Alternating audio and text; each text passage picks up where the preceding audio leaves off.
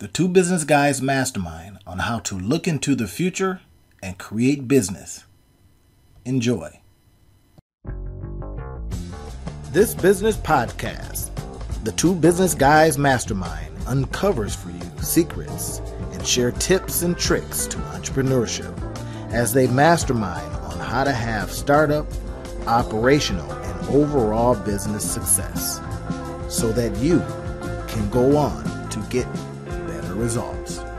Enjoy. Hey, Rob, I wonder, man, what would happen if we could take a glimpse into the future? What kind of business would we create? What could we, if entrepreneurs had insight, right? Because it seems right now, Rob, that we just kind of like guess. Hey, I think I got an idea for this business, and I think it'll work. I'm going to work hard. I'm going to apply all these different things, and I tell you, I'm thinking about taking a whole different way. And if you guys have been following along with us, Rob and I like to talk about all things business, right? Especially in the really, really early stage startups. These are the things that people out there are just like trying get their things going, and all kind of stuff can derail them. So at that very, very, very early startup stage, this is important. So a glimpse into the future. I got this app, man. Man, it's called Glimpse. I want to show it to you real quick.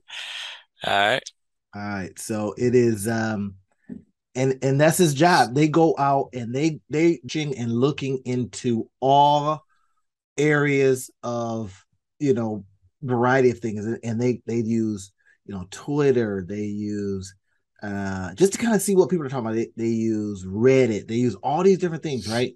So then it's like I started clicking on it and asking just a basic question of what would happen if, right? What would happen if you could go into some of these areas and just snoop around a little bit. All right. So all right, let's go.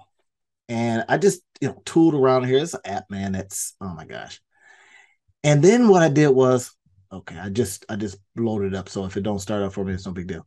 I went to my key search tool, right? So I says, okay, I'm gonna go to Meet Glimpse. This is what it's called. It's called Glimpse, but you meet Glimpse and you go into all these different new ideas, investing. It is brand new, so I'm kind of like, it's taking me through a thing, and I don't have time for that. So I go to one of my key search tools, and I got a way to kind of look into any website right now and kind of see what is ranking high for them. Right? Look at this. So now that shortens the cycle. Right? So you get a glimpse in this particular case, but there's some other ones. There's trends.co. There's a whole lot of different things, but I just grabbed the website URL, put it in my competitive analysis part of my other key search tool, right? And a keyword tool. And then it tells me this. Look at this. Traffic. Yeah. Right? 22,000 times a month somebody's searching for most searched person on Google today. Right. And then I can do some filters here. So let's say I want volume at let me see if I want volume at 1,000, right? So no less than 1,000, and I want traffic at no less than 1,000. So that way I know I got good traffic, stuff that you can make stuff out of. So I'm gonna hit the filter, and then it's just gonna give me the okay. So what page, right? So these are searched out. WinBet, I don't know what that is. I think it has something to do with the betting space. Right? Look at all this stuff. I'm like, Nike Dunks Low. What is that? What is this trend here? And you see what it's doing here. So let's go. That is amazing to me that if you could do that, get that, and you can, right? Yeah. And start business from that This is the standpoint. whole idea of market research. And this is one of the things, we talk to entrepreneurs so often about like getting out of your own headspace, right? So often Right. we think about things that, I think this is a good idea. You started off saying, we get ideas and we're like, I think this is a good idea. I think that the whole thing about it is this. And this is it's a humbling, it's a sobering reality. It's a difficult reality for a lot of entrepreneurs to understand. And it doesn't matter what you think because you're not the one buying it. Right. Yeah. Is there traffic? Right. Right. And you know, there's different, and I see this a lot. Certain entrepreneurs, so entrepreneurs that solve a problem that they have, I feel do better because it's a legitimate need that they were the customer. So they went through the customer journey and they couldn't find whatever it was that they needed. And so they know that like they've done market research by being the customer. Yeah. And they're solving their own problem, in other words. Exactly. But then there's the other group. Like I started out, I was a leadership development trainer, coach, etc. But really, I started my business not when I was looking for leadership development, training, coaching, all the rest of that type of stuff. I started it after I had gone on that journey. But one of the things that I really had to do when I started was go back and do market research on the people that I was trying to have as customers, because I kept thinking that I was my customer, but I realized along my journey, I didn't pay for leadership coaching either, right? Like along my journey, I read books, I went to conferences, I did professional development, I did that type of stuff. So the individual wasn't my customer, even though I thought that the individual was my customer. What I realized was my customer was the person that puts on those conferences, that hires people to come in and help their teams, right? All of the times that I got helped by trainers and all the rest of that type of stuff when I was in when I was in my journey, I benefited, but I wasn't the customer.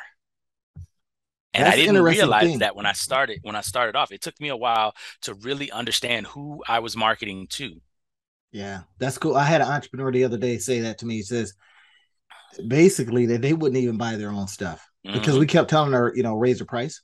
She says, I wouldn't buy it at that price. I says, well, stop selling to your own pockets. Exactly. Don't sell to your own pockets. Customer. That's the key. You're not your customer. Right. And when I figured that out, and when I found who my customer was, I found that my customers' pockets were way different than my pockets. But that's hope for us, right? I mean, when we're out there, we're looking at that startup opportunity, or we're looking to, especially in right now, because a lot of people are shifting, right? I'm doing some things on my end too. I'm starting to look at, I'm like, man, this right here takes a lot less rigmarole, right? It takes so much less input and it's getting me so much more output. So it's kind of like right now I'm looking at a business model and asking questions of it. Basically, business model, can you make me a lot of money? Exactly. And it's apps, automation, and email. Best question to ask. Of money. Best question to ask when starting a business. Can you make me a lot of money? Can you make me a lot of money? AKA, are you going to be worth my time? But you hear what I said though, Rob? Apps, automation, email marketing. That's what I'm asking now, right? Hey, I've got a whole bunch of apps that shorten time, shorten things. I got one that I can run my Facebook and YouTube ads on automatic, right? I've got just a ton of them. And so I'm starting to go, hey, wait, I wonder if I can use the apps, put them in an automated fashion, right? So they go out and they do their thing. I set them, boom, and forget them, if you will. Then run them to, I got somebody that runs, a lot of the email marketing and all that kind of stuff. They're really good. They're just ready. And then I says, would that, so again, business model, using apps, automation, and then the email marketing side of it to make a huge amount of money. Now, on one of my email marketing campaigns, I think you saw, I'm getting a 513% return. Now, everybody, y'all heard that. 513. So in the comment section, what would you do if you were getting a 513% return on your cost? What would you do? Would you do a lot more of it, or would you be hard-headed and continue to do? If you're getting 513% from all your, this is what has me thinking about this. There you go. That's the whole thing. You put $1 in, you get 5 out. No, that's awesome. That's phenomenal. Now, it sounds to me like, just listening to you walk through that, it sounds like that would be an awesome advantage to a marketing agency, right? So, like, here's the case in point. And I don't know where you've gone with this, but in my mind, I'm like, the normal entrepreneur would try to start a marketing agency with that set of things that you have, yes. Not realizing that running a marketing agency is a lot more than just automating some processes. Yes, sir. It is a lot but more. If you go and you target marketing agencies as your customer, yes, you can run this section of their business for them, which allows them to do the marketing agency thing, and they can see the direct reflection of your cost or of your return on investment, because you can show them 500% ROAS, right? You can show them the money that you spend with me, you get this much back, right? And that passes through to your clients, yada, yada, yada. Whereas when you're trying to do it to a small business, the conversations are just different. They don't see it the same. Yeah. I love that. That is interesting. So what I may do is I might run an ad, right? I'm going to run a tester ad to 2 separate landing pages. I kind of got it in my mind right now that run it to 2 separate landing pages, and then let them see how it works, right? Basically, hey, you responded. Run an ad to and ask that question. Hey, if you're an entrepreneur, if you're an agency, and you want a 513% return on your, click here. See if it works. Run some maybe $100 a day ads to it, and then start seeing. Right. I watched the guy, man. There's this guy. I don't know if you ever heard of him. Have you ever heard of Cole Gordon? Everybody's talking about him. I think he's a sales guy, right? Yeah, he's a sales guy. So our setters performer, you don't pay that guy. Yeah, that guy. Yeah, so you're starting to see people kind of knock it off now and copy it and all that kind of stuff. But so I got a friend who's just a super duper salesperson, and I says, hey man, call this guy up. Right. So I sent them an email, says, hey, I got a guy that's in sales. And he loves sales. I mean, lives and breathes sales. So what I told him, I says, why don't you, and whoever's out there listening, don't try to steal this idea. Let's just I says, you're sales. You are sales. Man, this guy can knock on doors. He can work for, and he's done a lot of these different things. He's sold jets. He's sold this. He sold that. Right. And I think somewhere along the way, there was a little confidence, a hit to his confidence, because he had a business for 20 some years and it failed because, look, business model changed, right? And the approach that he was taking was, it wasn't modernized in time. It was the Blockbuster situation. So, but he is still who he is, and this guy's gone out and sold everything, Xfinity, alarms, because he's sales, and everywhere he goes, he's the top person. Now, my thought to him was, well, why don't I create you a page? I created him a landing page, and I'm gonna say your software is your sales as a service, right? So the SaaS model, but not software as a service, right? I said sales as a service. So then I called these other folks up and I says, look, but in the meantime, why not try working with this Cole guy? Because I saw how Cole changed his approach, right? First, it was like, hey, we're going to train you up. You're going to be beautiful. Then I says, I get the game. You get a whole bunch of people. Then you go out and says, oh, by the way, we got a whole bunch of people. You want us to come into your organization? Exactly. You have to pay nothing. You trained them up. You actually got money from them because to get trained, and then you find the cream of the crop. Right, it's the staffing agency model. It's beautiful. So I told him, I says, look, you're the epitome of sales. So he applied and all that kind of stuff, and we're waiting to see how it goes. But in the meantime, I got I'm finishing up his landing page, right, or it's a funnel actually. And I says, okay, so somebody comes in. So you're actually that person that would go into a company, train up their people, hand-to-hand combat, if they, whatever they're doing, because you've done it all. Now you're the service. And he would eat that up because he loves working with people. He's a motivator extraordinaire. You see what I mean? So said, well, let's get people to hire you to come into their thing. Excuse me. Yeah, no, it makes perfect sense. And that's the biggest key, right? Like, and I think I want, for those of y'all listening, that distinction between who is your customer is so important. I think that so often we don't, with our entrepreneurs that we work with, and in the accelerator, so many of them struggle because they first start off with everybody's my customer, and it's like, nah, that's definitely not true. Everybody could be your customer, but everybody is not your customer. Right. And then we get them there. I got to get you on that one. Everybody could be your customer, but everybody's not your customer. They're not now. Could you hey, explain that a little bit? They could be your customer if what? Right. If they fit these criteria, right? Like the whole idea is the right business in front of them. Exactly. Right. Because the idea is just because everybody can benefit from your product doesn't mean that everybody's going to buy your product. Right. I love that. Everybody can benefit from a day at the spa, right, in Beverly Hills, but everybody's not going to buy a day at the spa in Beverly Hills or a trip to, Machu Picchu or whatever it is. Everybody's not the ideal candidate for that thing, right? Even though they could have that benefit. And so you get a lot of entrepreneurs that are like, they make stuff for women and they're like, all women are my clients. It's like, right. When we do this activity with the dangly earrings, right? Like it's a higher priced earring that dangles. Yes. Anybody with ears is potentially your client, and specifically shrinking it down. Anybody that wears earrings is potentially your client, but we know that there's a certain group of people that wear dangly earrings. There's a certain group of people that wear, studs. And the stud people are not going to buy dangly earrings on the regular. Will they buy them every once in a while? Potentially one sale in a lifetime? Yeah. But if you're trying to advertise to everybody like that, you're wasting your advertising dollars, right?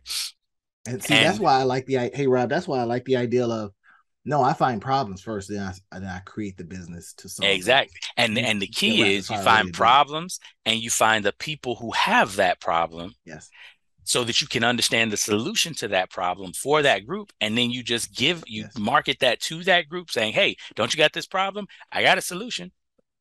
It's it's the whole idea, again, like I said, with the apps that find me traffic. That's what I mean. Apps, automation, email, right? So and then just taking it's an interesting way to live life too. I found that I'm very fired up when I can go, man, there's 2 million people in this particular case, right? There's 2 million people looking this product up. Exactly. 160 are going to some traffic. Exactly. Right. And then you see what area it's in. Right. And this is an area that I'm a little concerned about. As I look at this one that's got that 2 million people a month. It's in the betting space. Yeah. I'm serious, man, because it's hitting the dopamine centers of the brain. That's where exactly we have it. And I'm looking at how many people are getting the ads, how many people are hearing it. Man, I saw one that, hey, you could, even if your team loses, you still make money. Yep. And then it says, if you win, get this. If you win, we'll give you $200 in credit. So you pay $5, you get potential $200. What are you getting? A chance to do it again? Spend more money. Are you kidding me? Exactly. That's highly addictive to me. Now the key thing about it is, and this is the interesting thing, right? Right. Without getting into the morality of what business model you should have or whatever. One of the problems that a lot of people have with gambling and all these other types of things is they're really tuned into product market fit. They're very clear on who their customer is and what their customer wants and what their customer likes, and they give them that. They don't try to get their customer, like one of my customers, and this was one of the compliments they gave me. They said, a lot of consultants, they come in and they try to fit our problem into their solution. Right. And they're like, that feels like, it doesn't feel like you're listening to me. It doesn't feel like you care. It doesn't feel like you understand us. It just feels like you got a solution and you want to fit in there. And they said, what we love about you so much is that it feels like when you come in, you actually hear our problem and create a solution for our problem. Right now. Yeah, because you got that smooth way of saying, hey, I think about this a lot. Man, right. Hey, right. Would that, if you could solve that problem, would that be something you'd like? Okay. Exactly. Right. Because here's the key, right? At the end of the day, I fit their problem into my solution as well. I do it just a little bit differently. The difference is I don't offer them a solution that doesn't fit their problem, right? It's like if you go into a shoe store and you say, I need a size 12 shoe and I'm looking for a dress shoe, and they take you to the sneakers because they make money off that's of what sneakers. They make sneakers. Right. And they make lots of money off the sneakers, the dress shoes, not so much. And so they having you look at sneakers and it's like, did you not hear what I just said? That's oh man, I could spin. That's so spinnable. Listen to what Rob just said. So how spinnable is that, right? So somebody comes into a sneaker store and they clearly kind of indicate, well, I'm looking for something a little more. And then you ask, this is what Rob does, y'all. Ask the question, hey, what do you do when you relax? When you're wearing jogging pants? Well, I put on sneakers. Oh, we happen to have sneakers. What kind? Well, I use these, about nondescript, blah, blah, blah. Do you ever take walks? Yeah. So this is what Rob does. He'll ask these questions. So many, and I'm gonna look at that video that we made together again because it's so good. And then you find the problem. He's digging in there, and then he goes, so all he does is agitate the pain, y'all. It's beautiful.